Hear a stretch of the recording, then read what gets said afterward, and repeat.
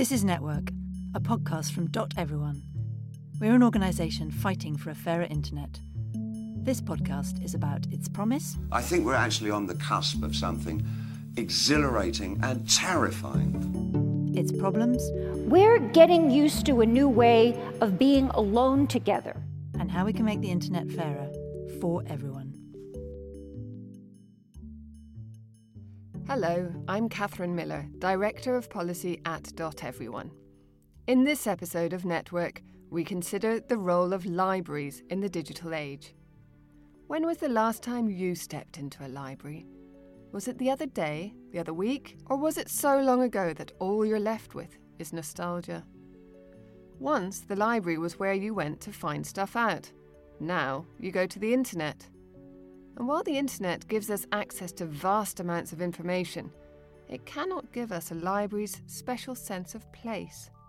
So what happens if we stop thinking of the internet and libraries as competitors, but rather as complementary forces? Doteveryone is fighting for a fairer internet, and in this podcast we're talking to some of the people who are trying to use the internet to build a future for libraries, one of our most valuable public assets. We'll hear about unlocking the potential of libraries from the head of the UK Libraries Taskforce, and we speak to Bryan Boyer about Librariness, a project aimed at bringing New York's public libraries from the margins to the centre of civic life. But first, let's hear from some librarians who see the implications for libraries and trust in the digital age in their work every day. Here are Alison, Leon and Sarah from Suffolk Libraries.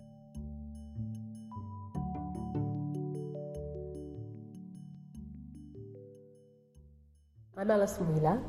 I'm the Chief Executive of Suffolk Libraries, which is a library mutual. We have 44 library branches and do many other things beside that. There's that lovely quote from Neil Gaiman, which says a search on Google gives you thousands of results, but a librarian gives you an answer. The vastness of the internet and all the information on it is actually quite baffling for people. So what we find is the role of the library worker has changed hugely. Because once upon a time people came in and asked us to provide that information and we went to a credible source and provided it. Now what we do is we help people understand how they can look for trusted and credible information. There was a great speech by Obama where he talked about the joyous job of citizenship. And I thought, actually, that's a superb way of describing it. And libraries are about community citizenship at a very local level. And libraries speak up for those people who are not very vocal on their own behalf. I'm Leon Paternoster. I'm the Deputy Head of IT. So you have all those algorithms obviously on Amazon, but the ultimate point of them is to flog you stuff. So, we're free from that kind of pressure. So you can trust us. On the other hand, I think it would be probably quite a good idea if we did use algorithms a bit more to kind of suggest what people might want to borrow. But I think if they trust our motives for this, i.e. they are just to help them find other books, then that's probably quite a strong selling point for us. And actually, how many other places or services can you access for free from birth to death? I'm Sarah Lumely. I'm the Mental Health and Wellbeing Coordinator for Suffolk Libraries. Whether you're struggling with substance misuse, if you're homeless, if you're an older adult that's got family on the other side of the world, the internet and everything that comes with that, and being in touch with people and accessing information and support via that, it's all here, it's all under our roofs, and like I say, there's not many other places that you could actually get that and get someone to actually help you access it. Just off the top of my head, I've got one gentleman in particular. He'd come over from Portugal, been working, started to suffer with psychosis. His mental health went downhill quite quickly and lost his job. Was over here with no family, found himself homeless. I bumped into him in the library one day. When I met him, he hadn't eaten in 6 days. And actually within 5 minutes, using the internet and showing him how to access it, we'd got him information on the local soup kitchen and a bed for the night. And that is literally just a computer, one member of staff, one conversation. I've seen that gentleman since, and he's now got access to emergency accommodation and a hot meal every day. And I think that's probably one of the best examples I can give you actually of the power of the internet and the types of people that can access it here that wouldn't get that anywhere else. it's not just new technologies which are changing libraries. In the UK, as elsewhere, public funding has been cut dramatically. There have been closures and job cuts, and it's hit the service hard. But at the same time, it's also reminded people just how much they cherish their libraries. There have been public demonstrations and campaigns by leading authors. The government has set up a libraries task force to make libraries in England and Wales fit for the 21st century. I asked its chief executive, Cathy Settle, whether the current sense of crisis in the country's libraries was due to the challenges of technology or just the funding Big question, cuts. that is. So I wouldn't necessarily call it a crisis, I think, personally. Certainly we have certainly seen some library closures. The Department of Culture, Media and Sport estimate over about the last 6 years is around 110 libraries have closed. You do tend to hear far more exaggerated figures than that in the media. And one of the things as a task force that we particularly want to do is ensure that actually there's better data out there, more accurate data to sort of correct the myriad of stories that go on. But there have been some changes, absolutely, we wouldn't deny that. Some of those have come from funding pressures, absolutely. Some of them have actually come because library buildings weren't necessarily in the right place anymore, and the buildings that we were using weren't fit for purpose really anymore. A lot of what people want to do now in libraries is coming together and maybe co-creating, whether that's anything from making a film to co-creating some digital product. And actually very old-fashioned library buildings with maybe small little rooms maybe aren't the best places for that. Maybe you want something more open plan. And quite often existing library buildings weren't necessarily easily adapted to that. So I think a lot of things have been going on actually, and just to say, oh, it's a crisis and no one goes anymore, I think is a sort of an underplay of a wider scenario. We still have more people go to libraries every year than go to Premier League football games, to the cinema and to the top 10 UK tourist attractions combined. That is millions and millions of people. That's not disappeared overnight, so we shouldn't forget that. What do you think are the biggest challenges in transforming the libraries that we have for, as you say, fit for purpose for the 21st century? Probably a mix, actually. So some of this is about mindset, I think, actually, of the people who are running library services, but also maybe some of our users. A lot of people have an image in their mind of what a library service looks like, and the building that they used to walk into maybe then when they were a child, and it can be quite hard to imagine something different. So I think some of it is about challenging people's preconceptions and showing them different libraries that have opened in the UK and overseas, to sort of give them an idea of what possibilities are available. And that's the same with users.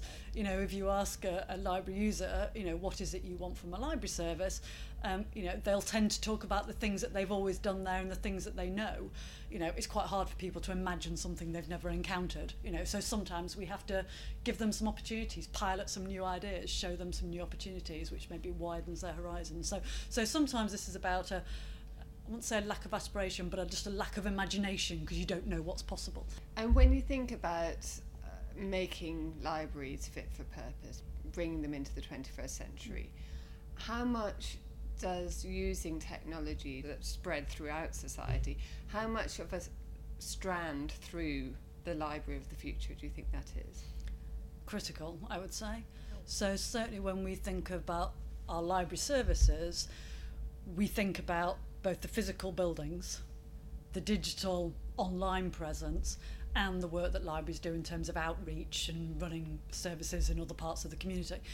And actually what we want is all of those to be totally seamless. So, give you an example, someone goes online and they are researching a particular book and the availability of a book, for example. And as part of that search, what you want is a message to come up to you, say, do you know that actually your local library is actually staging a play on that particular book on Thursday? So that's really interesting, So actually they go, I like the book, I'll go to the play. So actually it moves them seamlessly between the digital presence and the physical presence. And maybe then when they go to the play, they actually see information about a book club that's actually, being run, so they go and hold another service in the library, or they see details about there's an outreach service that's being done in their local health centre or something, so I think what we want is something that actually makes all that truly integrated. Our 3,000 libraries, usually their digital presence at the moment is through those 151 local authority websites, and libraries will have some pages on the local authority website. As you might expect, that tends to end up as being quite a transactional affair, so you go on to reserve a book to find out the opening hours. It isn't the sort of really immersive, interesting, exciting discovery experience that you would get maybe if you looked on a museum or an art gallery website and you discover something totally new you don't know about. It is quite difficult in a local authority where you've got hundreds of other things to do to have the capacity and the capability to design that sort of website. So, one of the things for the task force is saying, is it sensible for local authorities to try and do that 151 times, or actually could we maybe do something nationally to provide a better online presence that everybody can benefit from? So again, that's something we're looking at as one of our contributions towards trying to move library services forward. So you mentioned better use of data. What would that look like, and what would be the impact that could have? Okay. So libraries actually hold an awful lot of data, but it is quite narrowly focused. So it's the number of people who come through the door, it's the numbers of books that are loaned, it's the number of, where they still have them CDs, DVDs that are loaned out, for example. It is the number of people who come along to the activities that they run.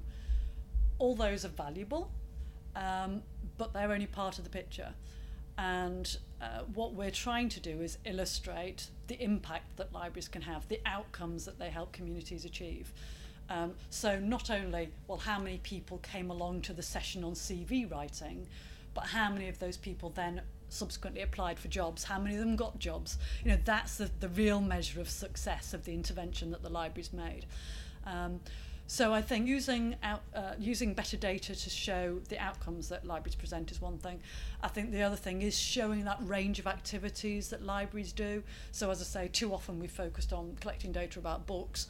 That will still remain an important part of the library offering, but actually we also need to be looking at the stuff that libraries do around arts and culture, around health, around prosperity, around digital literacy, and access to Wi-Fi or computers or whatever it might be.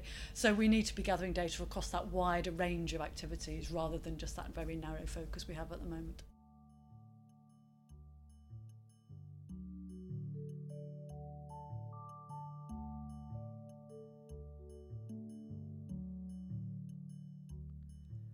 So the story of libraries in the UK today and where they're headed isn't just one of doom and gloom. Digital technologies have the potential to help libraries connect up, personalise, and better measure the impact of their services. And lots of the changes Kathy spoke about don't have to be flashy or expensive, but they do require a reimagining of what libraries are capable of doing, which, as Kathy said, can be hard. That reimagining is the aim of a project called Librariness. It's a response to a competition by the Centre of Urban Futures in New York to find ways to recognise the importance of libraries to the city, and it came up with quite a radical rethinking of what libraries are. Bryan Boyer is the co-founder of the design studio Dash Marshal. He told me more about Librariness. Well, you call it an advocacy programme, but it's actually much more sort of dramatic. You create a whole story of what libraries might turn into. Yeah, our approach to it was another white paper is just another few pages on the stack. And what we wanted to do was find a way to tell the story of the libraries that was more compelling, and to also make a vision of a new future for the libraries feel real and palpable. So, as in many places, the library in New York City is no longer just about books. It's about access to citizenship information, to job training information, to help with language for people who maybe don't speak English so well or are learning English. access to technology and technology education, a number of different roles that the library is playing. And so what we wanted to do was find a way for the library's presence in our everyday lives to mirror its presence in or its role as part of the social infrastructure of the city. And so what we did was present librariness as a incremental set of steps that start with something really small. And the really small place that we started was rethinking the branding and the relationship between the library and the citizens of the city. So one of the unique things about the branch library system in New York is that branches from all over the city use a consolidated, what's called book operations center, and that's where the books are handled and sorted and then sent back out to the libraries to be loaned out to people. And so that means that there are trucks that are moving all throughout the city on a regular basis, filled with library books, doing library business, and yet they are blank trucks, right? So if you put yourselves in the shoes of, say, a commercial venture, and you had a fleet of trucks going all about town, you would absolutely use that fleet to advertise your services and try to bring more attention to yourself. And yet the library trucks were blank box trucks. So our starting point was actually just to say, how do we turn these trucks into an icon in the city that would have the same kind of status as a fire truck, a police car, New York City taxi cab, all these other iconic vehicles that are so important, especially to children in the city. And that if we could do that, that we'd start to create a new relationship with not just your branch library, but the overall system. And the images that you create of this are really striking, and you imagine the scenario where these lorries, these vans with your new branding, public library branding, would be a thing that you would want to share on social media. Hey, I spotted one of those, it's really cool. And one of the things that I felt really came through from the project was that you really think of the libraries as a network within other networks in the city, and thinking about how to get those networks talking to one another. So the way that we conceptualized the branch libraries were as interfaces to the full networks of the city, or you could say the full social infrastructure of the city. And that means that we think of the library not as its own line item in the budget, but really as the starting point or kind of the cap of a number of different line items on the budget. So we were thinking of the library as the interface to all of these other systems, right? So lifelong learning, technology training, access to jobs, et cetera, et cetera. And so what that means is that we need to think about the connectivity, and we need to think about, for instance, co-locating services and staff. We need to think about different roles for the librarians. So not necessarily so strongly focused on information services and sort of wrangling information, but also in helping understand people and their needs and connecting them to those needs, whether they're books or online resources or individuals and organizations. And that's a role that actually a number of librarians in the States these days play, but from our understanding and our research, it's not necessarily a commonly held opinion that librarians should play that role within the professions. The world of libraries that you envisage is very exciting, but I wonder, at the end of it, if all your dreams were fulfilled, what you end up with at the end, is that something that really is a library? Is it something to those of us who grew up before the internet was part of our lives and visited the library in that sense? What elements of that old, 1980s library would we still understand in your final vision? What could we still relate to? When I think about the library that I went to as a child, it was a place where I went seeking new ideas, seeking entertainment, seeking quiet. And I think that all of those have a role in the library of today and the near future. But I think what we're also seeing, particularly here in the States, and I can't speak to the context anywhere else, that life is hard and we don't have a developed safety net here. We don't have necessarily easy pathways to navigate to the help that you need. And so when I think about the future role of the library, the thing that will be constant, that has, I think, always been true about the library and should be true in the future, is that it's a place where people go to help themselves. And librarians help people help themselves. And that help can be in the form of finding information, finding camaraderie, finding a little bit of entertainment or delight in the day, or finding calm. And I think there are spatial, architectural ways to provide all of those. But for me, it's this really basic notion that we need to create easier entry points.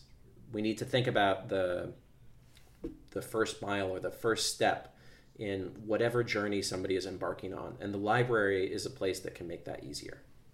And if there's one aspect of the project that you could just click your fingers and make it happen and it would be there, that you would feel particularly happy to see in real life, is there one thing that you would love to see happen? Yes, this is easy. It would be something we called radical maintenance. And the notion of radical maintenance is that getting back to zero with repairs to buildings that have fallen into poor shape is completely uninspiring and really kind of uninteresting, although necessary. And so radical maintenance was a proposal that you would take a building that, say, needed repairs to the roof, which was leaking, and not just patch the roof, but go one step further and maybe create access to the roof so that it could be a roof garden, or change the lighting on the roof so that you had far better daylighting. And so in the notion of radical maintenance is the idea that we can repair the city at the same time as repositioning these things that we're repairing and making them more useful and also more present in people's everyday lives.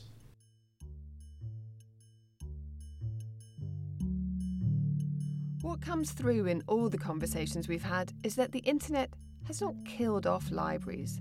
They hold a special place in our towns and cities, a vital, safe space. And there's potential for digital to amplify, not undermine, what libraries are. But what libraries really do need to do is to find a new story. They need to get better at telling us where they fit into our lives, now and in the future.